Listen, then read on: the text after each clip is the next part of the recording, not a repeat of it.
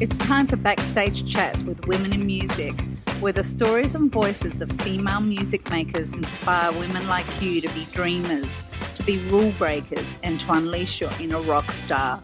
Podcasting from Austin, Texas, the live music capital of the world, here's your host, Thea Wood.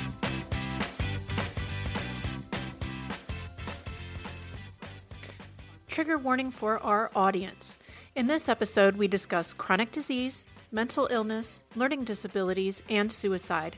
If you are experiencing any health issues or suicidal thoughts, please contact your healthcare provider immediately. Now, on with the show. Welcome to another episode of Backstage Chats with Women in Music. I'm your host, Thea Wood, and today we're at the Center for Music Therapy in Austin, Texas, where our special guest is making incredible strides in treating brain injuries, disabilities, and mental health through music therapy. Hope Young, welcome to the show. Thank you. It's lovely to be here. Well, we're very happy to have you here. We're going to get into the meat of what you do with your music therapy. But before that, we're going to start off with what we call the shakedown. And the shakedown is kind of our icebreaker where people get to know a little bit more about you before we jump into the heavy stuff. Are you ready for the shakedown? You bet. All right, here we go. First question. Who was your first concert? Three Dog Night at Michigan State University when I was in fourth grade.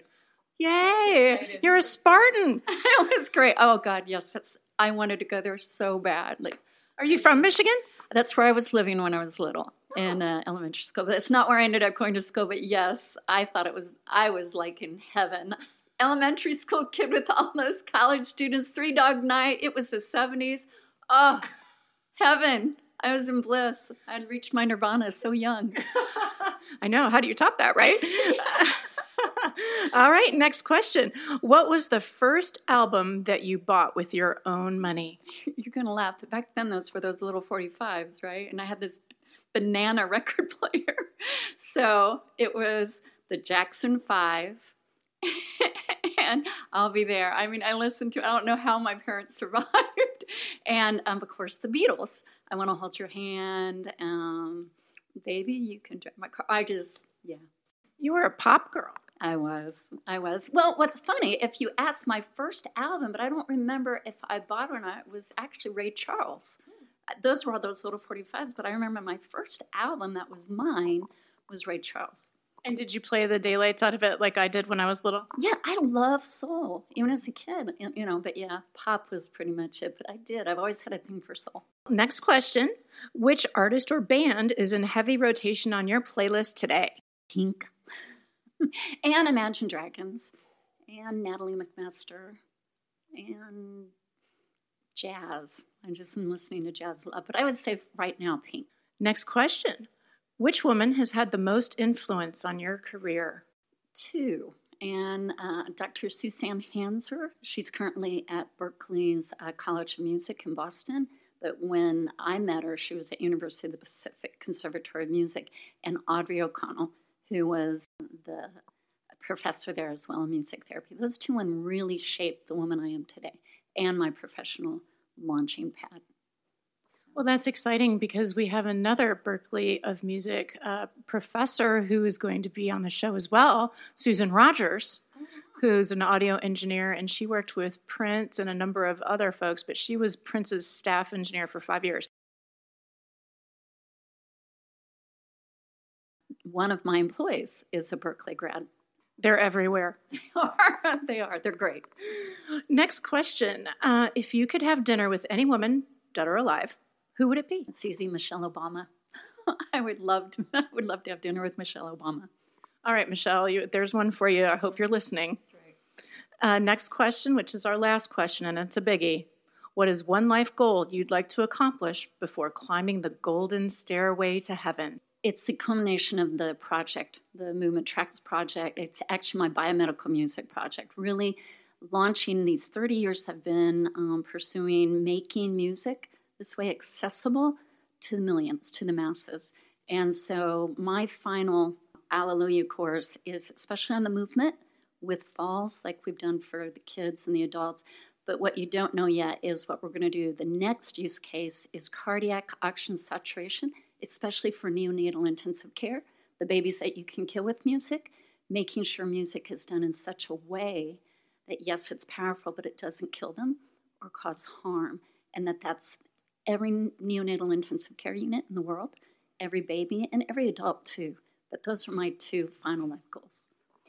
It's interesting that you talk about you use the word healing or curing, because we do talk about the healing power of music in a figurative sense many times, and sometimes in the literal sense. When you started working in music therapy almost 30 years ago, did people really, when you explained what you were doing, did people think it was hocus pocus? No, not really. Now, there's two different audiences. If it was you and the general population, yeah, like it's always like, what is that, But no, not in the medical arena. Where music therapy is known, it was deeply respected, and people want it, and they know it. So no, they don't ask what is music therapy. But you have to realize music therapy, by the time I came in the 80s, it was World War I, where Wilhelmina Harbert, who was one of the founders of University of the Pacific's degree program, that was the 1930s. She started in World War I in the European hospitals for the vets and brought that over, and it started working immediately with the Department of Defense. Like by the early 1940s, California had established it as a career. The U.S. Army, the Department of Defense were using it in hospitals with veterans and treatments. So where it was known, no, not at all. No hocus pocus. They really understand the difference. General population, though, you're right. It's compared to entertainment as a passive effect on the power instead of an intentional treatment that's accountable and liable for what it says and it does, adding up. And I feel that people shake off or make fun of or dismiss things mainly because they don't understand it. Correct. And I was wondering if maybe you could give a little bit of the science summary of how music therapy affects the brain and affects healing in a way that people would understand and be able to take it forward. It's a human phenomena that we all are born with, whether I'm hearing impaired, as you can see my hearing aids, and even children that are born deaf. Music is a human phenomenon in all cultures across the world and has been for the last 40,000 years. So it's one of the only things that can and will activate the whole brain simultaneously, okay? So everything else, speech, you have, one or two areas activating. Everything else will. When you do music and you do it intentionally, you can activate at the same time every area in the brain. That means if you've ever seen a PET scan, the color imaging of a brain photo, they have blue and they have red and they have orange, all these, it lights up like a Christmas tree. And that's a phenomenon. Nothing else can do that.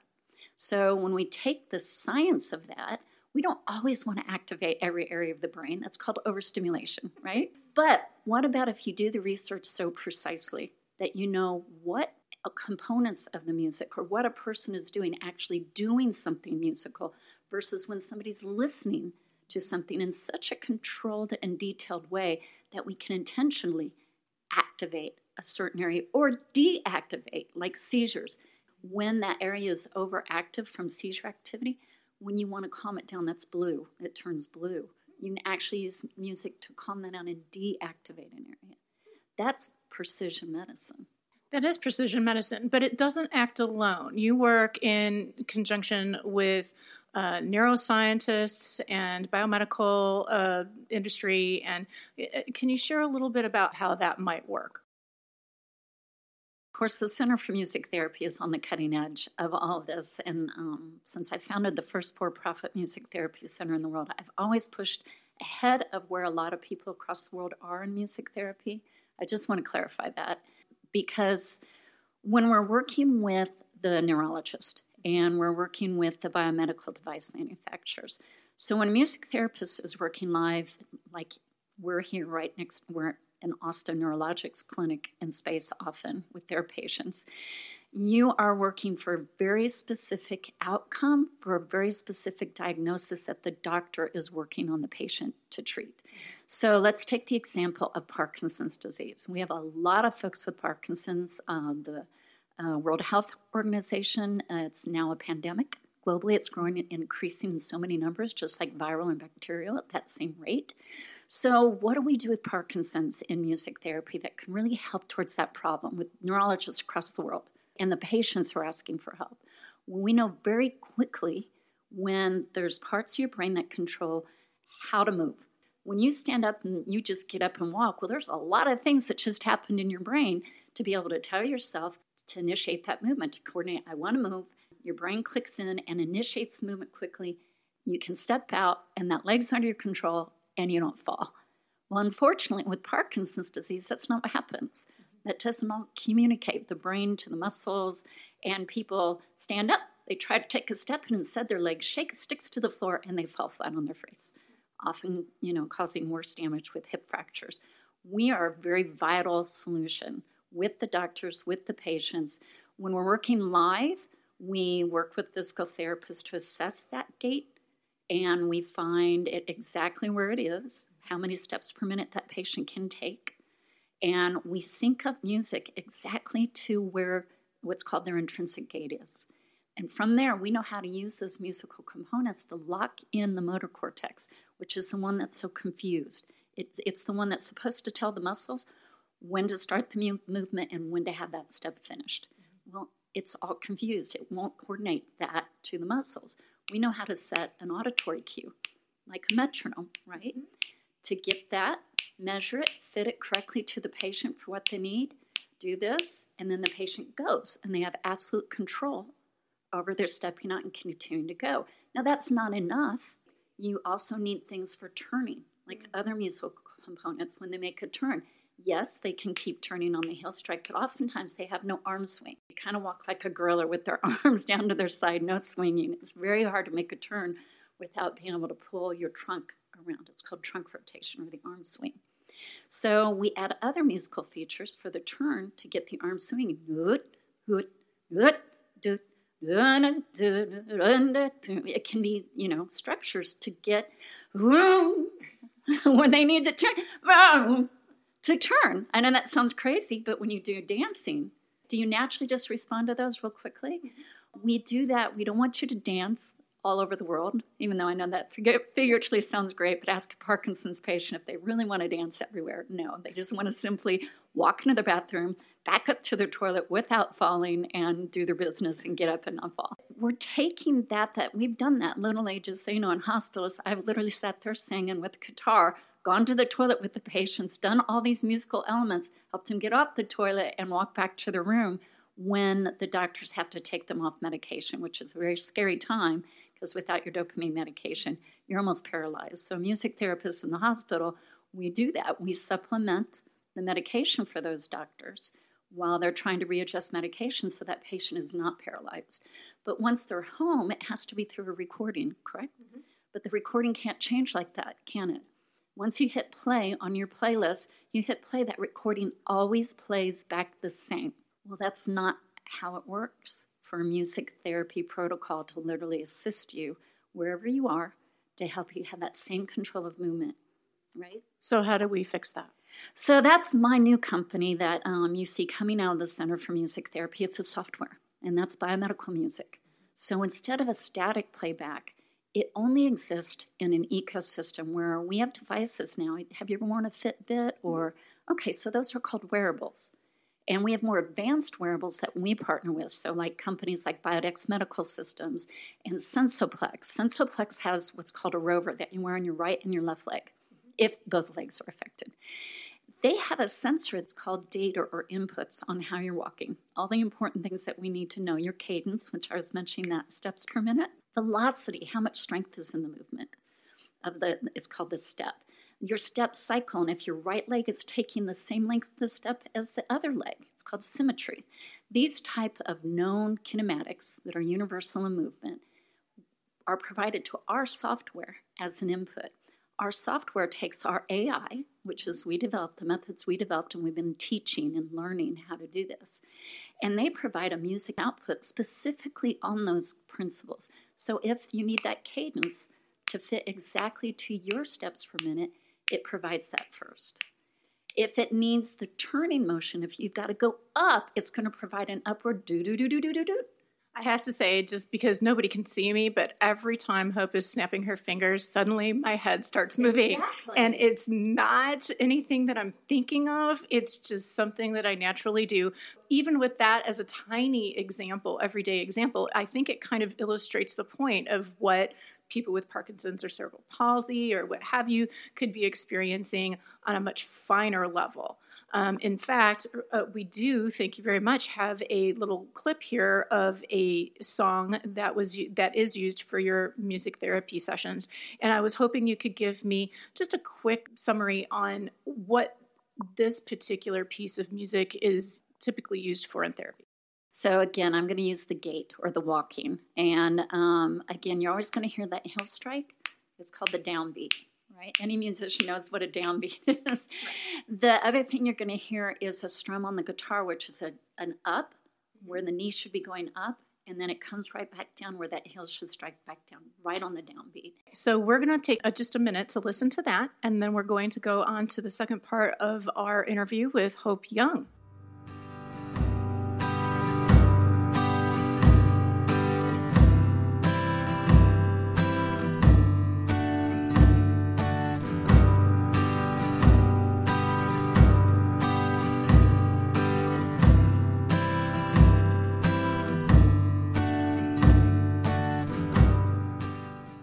So now we're back with Hope Young, and we are talking about music therapy today. We've already discussed a little bit about how the science works of music therapy, and especially for those who have disorders such as Parkinson's or cerebral palsy. I would love to discuss a little bit about how music therapy helps address the ADHD or spectrum disorders that we see in the news all the time. There's such a rise. There are so many conflicting theories and rumors and ways to address it. Can we talk a little bit about music therapy and how it's working with ADHD? And for the audience, just so they all know, this affects my family personally. We have an ADHD child, and it's paired with dyslexia, which often go together. I have a pretty special interest in this. I was hoping you could shed some light. Again, remember, it's a phenomenon. We respond to it so much intuitively, emotionally, right? You can hear a piece of music and immediately go somewhere emotionally, and even with memory, so quick. So music can be that quick, like whole brain integration that especially a child with a developing brain who is getting stimulus and expected to speak or write or try to do something when only one area of the brain can't talk to the other area. It's like running into a roadblock. Whereas music, what did I say? It can activate the whole brain. Now, again, it's a double-edged sword. You can overstimulate that child with music, or you can appropriately stimulate that child for what is it that they need to do. What's the task that they're trying to do and have success at? If it's attending, you can see children get completely engrossed in music. And I know you've seen your ADHD child completely get engrossed with video games, right? You've seen them get completely engrossed. Like, we have a lot of our kids who will just grab the TV or grab the radio and just love the music, but as soon as somebody turns it off, they go nuts. Or somebody turns on music that they didn't choose or that's out of their control, and they're screaming, they're in pain, and they're hitting their head on the wall. Again, what's the intent, right? So you have to think of music as kind of a pocket knife. What is that? Something that my husband has a screwdriver in it, a bottle opener in it. A utility knife. Okay, let's just think of music more like a utility knife, that you want to pull out the right component of that music for what the intended outcome is. And you also have to let the child have a lot of control. They've got a lead here. So when we do an assessment of music therapy, we have a room just open with all kinds of instruments. And I know it sounds crazy, but some of them will go only to the metallic sounds. Some will go only to dissonant sounds, like a crashing and a believe it or not. That can really be the magic that pulls some kids with autism or ADHD in. It may be acoustic. It may be only electronic. So you have to watch your child's reactions to these stimulus in order to make a good plan for what you intend to do. If we want them to develop like dysgraphia or dyslexic and these type things, you really want to be thinking about maybe instead of a passive response, like music being done to them, and instead actually have them make the music. That's the more powerful therapeutic treatment value of music for kids with ADHD, pervasive developmental disorder of any kind on the spectrum or otherwise, and dyslexia and dysgraphia especially. You want them being able to play the music. And do they tend to gravitate or respond more positively to a certain timing in the beat? Again, that's your child. If your child has something of sensory processing disorder that's coupled with fine motor weakness, you're going to want to slow that down. You want to set that child up for success. So remember how with Parkinson's and cerebral palsy, we match the cadence to the gait? We don't ask somebody to walk at a normal 80, 100, 120 steps per minute. That really, intrinsically, their motor cortex is really only able to move at 20 steps per minute. That's more normal for a child. Don't ask them or put on anything that would be above that. So it's the same with fine motor. Don't just send them to a piano teacher that will not assess and know what's the intrinsic value and then come up with devices or figure it out. Okay, the metronome only goes to 40 beats per minute. What do? You subdivide it. So every 2 beats, you play that so the child can successfully get their finger on that piano or make a bow strike. So you adapt to that child. Don't put them in the bell curve and then get mad at them when they're screaming because they're not succeeding or they're feeling like they don't have that fuel in the fuel tank like your other kids that are succeeding over and over because they fit. The way those teachers are teaching and everybody else is learning, they fit in that bell curve. You have to think outside the box. And that's where being a music therapist and having children with ADHD is great because those ADHD kids are really creative. They thrive at that. So give them creativity, but make it used to their benefit instead of getting trapped where it's only devices that are doing things passively to them that they're so engaged in and they're learning all kinds of things in gaming that couldn't they be doing the same thing? We've been in silos where it's just been a commodity like music, but we're starting to see these sectors see the value of coming out of that sector. Like I've operated a music business in the medical industry for 30 years, and now I'm grabbing the tech sector and I'm merging biomechanic industry and the music industry. And what about, I know people are going to ask me about this when they hear the episode, what about for kids who are taking medication already to help treat ADHD or ADD? Is this a supplement to that, or can it eventually help the child wean off of the medication? How does that work? Again, that's a really important question. Medication, especially on a developing brain, you want the child to experience success, but you also don't want to over-medicate. And a lot of parents are trying not to use medications. So James Ochoa and other really great ADHD specialists, there is no one answer for everybody. But when you find effective strategies, the modalities such as music, I can tell you the kids wean off of medications. So usually if they're really little, they haven't started on medication. If they're in school, that's a different story. By the time they're in school, oftentimes they're just not able to keep pace without medication. Like I can tell you there's 5 kids that come to mind that I saw in the 90s that are now off to college and some are married that were hitting their head on my wall, screaming with their hands over their ears.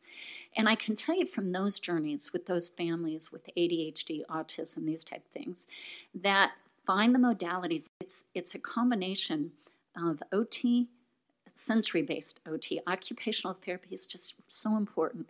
Physical therapy, speech therapy, music therapy is the key kind of factor that we're like this integrative piece that draws it all together that all of a sudden the kid will make big gains. But it's not a standalone. So when you put it in there, though, it integrates all those pieces in a way that suddenly the kid makes progress and is able to do things that's very normal. It's at home. It goes music, and what you can sing to yourself or do goes anywhere. What I will say is we often see an acceleration in the therapy when you get the music therapy added in there. And often then the doctors and the parents start fading back medication if they've been doing it. All of us need the power to, one, respect the child and listen and know that it's never one answer for anybody. And I know it's scary, but I will say the music, though, in all of this in the story is the one thing that stayed with all my kids the rest of their lives. I've been doing it 30 years. So Carter, he's still in band, and he's in school, and nobody knows he has ADHD and autism. He's doing brilliant. I just read an article about how the suicide gap between men and women is narrowing, which means more and more women are experiencing depression, anxiety, hopelessness.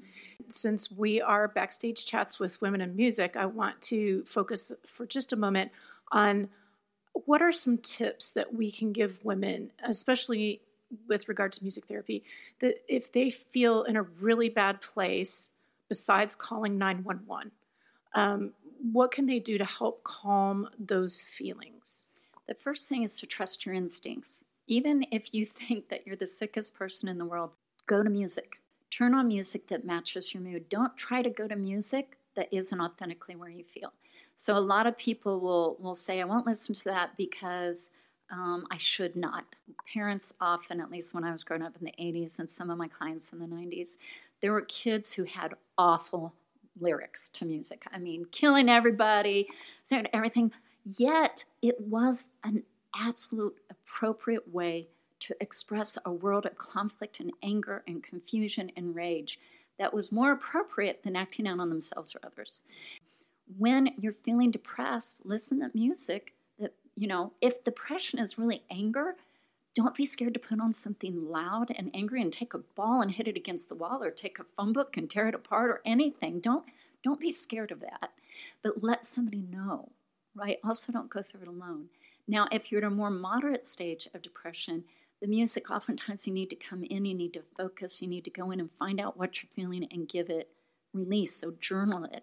The one thing, listening to music and not doing anything with it is when you're going to get in trouble. So if you listen to music over and over and you're sitting there very passively and it's amplifying thoughts of harming yourself, amplifying thoughts of harming others, and you're alone and you're doing nothing with it, I don't mean hurting yourself or others, that's not what I mean. I mean something that channels it in a way that doesn't hurt yourself, and that it should start to move quickly into another feeling scape. It's called the ISO principle. If you start with where you are, if you're angry, trust me, I did this with riots on psychiatric units, and it does work. I start by blasting in the loud music, let the kids take the telephone books and throw balls on the wall and everything, get it out, and then we'd bring it down. What's the next level? Something that's still moving. Put drums in there. Let them hit those drums. Keep bringing it down. We do hear, especially kids who are listening to gangster rap or things where you're like horrified about some of the things that are being expressed in this, but at the same time, you hear, but this makes me feel better, or this makes me feel good. And, I guess I can't judge them for what makes them feel better or feel good, because I'm the person who, if I'm overstimulated, you know what I do? I go to my car and I sit by myself in my car and I turn on the music that I want to listen to. And I'll do that for about 15 or 20 minutes. And it makes me feel better. It's like my little adult timeout. And nobody's telling you what's right or wrong. If you're stuck in that music and you're stuck in those behaviors, that's a problem. But if you're using it and you know that I'm starting here with the intent to get calm, or I'm sad, let me cry. Let me cry. The most important thing is to reach out to somebody you feel safe with. And if you're that person that's being reached out to, do your darndest not to judge what the music is, what it's saying. You don't know what it means. Right. Only that person that's listening is filtering it. It becomes their own story, and they're filtering. The most important thing is for you to sit silently and listen. You can ask questions, but if you will just listen to anybody, listen to their music, and even if you stay quiet afterwards, you've just shared an experience and they're not alone. And if they're not feeling alone, their chances of harming themselves or anyone else dramatically decrease. Well, this is all amazing information and a lot of information for our audience to take in and process. I would like to start wrapping up our interview, our chat, I should say, with a fan question. And in fact, it actually kind of goes back to what you were talking about in young children and loud noises. This is from Christine in Detroit, and she said, does an infant or a toddler get adversely affected, she said specifically in the nervous system, by extended exposure to loud music? Yes, absolutely. And that's what I was trying to tell you when I said one of my life goals, especially neonatal intensive care in infants. You have to remember, as adults, our nervous system has grown and developed, so our brain doesn't fully reach maturity until like age 25. So when you have those infants and toddlers with live sounds, you're dealing with startle response. If you see a gripping of the hands or an extension like this, you're overstimulating that baby. And remember, if we all did music 24/7, we'd be a wreck. Your brain needs silence. And even in silence, there's actual rhythmic. It's your respiration, the baby, the heartbeat, the mother's heartbeat, a simple voice of the mother, cooing, lulling, very appropriately stimulating. But then you want the baby to sleep or to rest. So you need these intervals of appropriate stimulation, but there are decibels and hertz where you're actually not only damaging their ears, you can lead to actual harming of infants. So yes, you need to protect babies' ears. So make sure that if you're taking them to an adult-type music environment, they have the hearing protection, those headphones. Make sure that you're giving babies quiet. Never leave music on all night. That is such a rogue myth about the Mozart effect and classical music and babies. Stop. I've seen so much damage done with that. If they're listening to music and it's an academic, it's classical, leave it on while they're studying, turn it off. But please, that's a great question. I love you for asking that. And yes, the answer is you can do a great amount of harm. I thank you so much for answering that question. And listeners, this has just been an eye-opening educational experience, which, we always have a lot of fun in our chats. And this one, I think we went a little bit deeper, but we learned so much. And I would just like to thank Hope Young from the Music Therapy Center located in Austin, Texas, who is making, like we said, tremendous strides in understanding how music can be applied in a therapeutic and treatment way so that we and the next generation have more options and more effective options in our healthcare. And that is just about wrapping up another episode of Backstage Chats with Women in Music. We are so glad that you joined us today. Remember, we are a nonprofit organization and we depend on your donations and support to get us along. So please go to BackstageChats.com. Feel free to donate or volunteer or just subscribe to our podcast. And remember, why do we love these ladies in music? Because they remind us to be dreamers, to be rule breakers, and to unleash our inner rock stars. Take care, y'all. Hit the subscribe button and never miss an episode of Backstage Chats with Women in Music. This podcast is a production of the Backstage Chats Foundation, a non-profit that is on a mission to eliminate gender disparity in the music industry by amplifying the voices and careers of women in music. You can make a difference by donating to the cause. Visit BackstageChats.com and click the donate button today.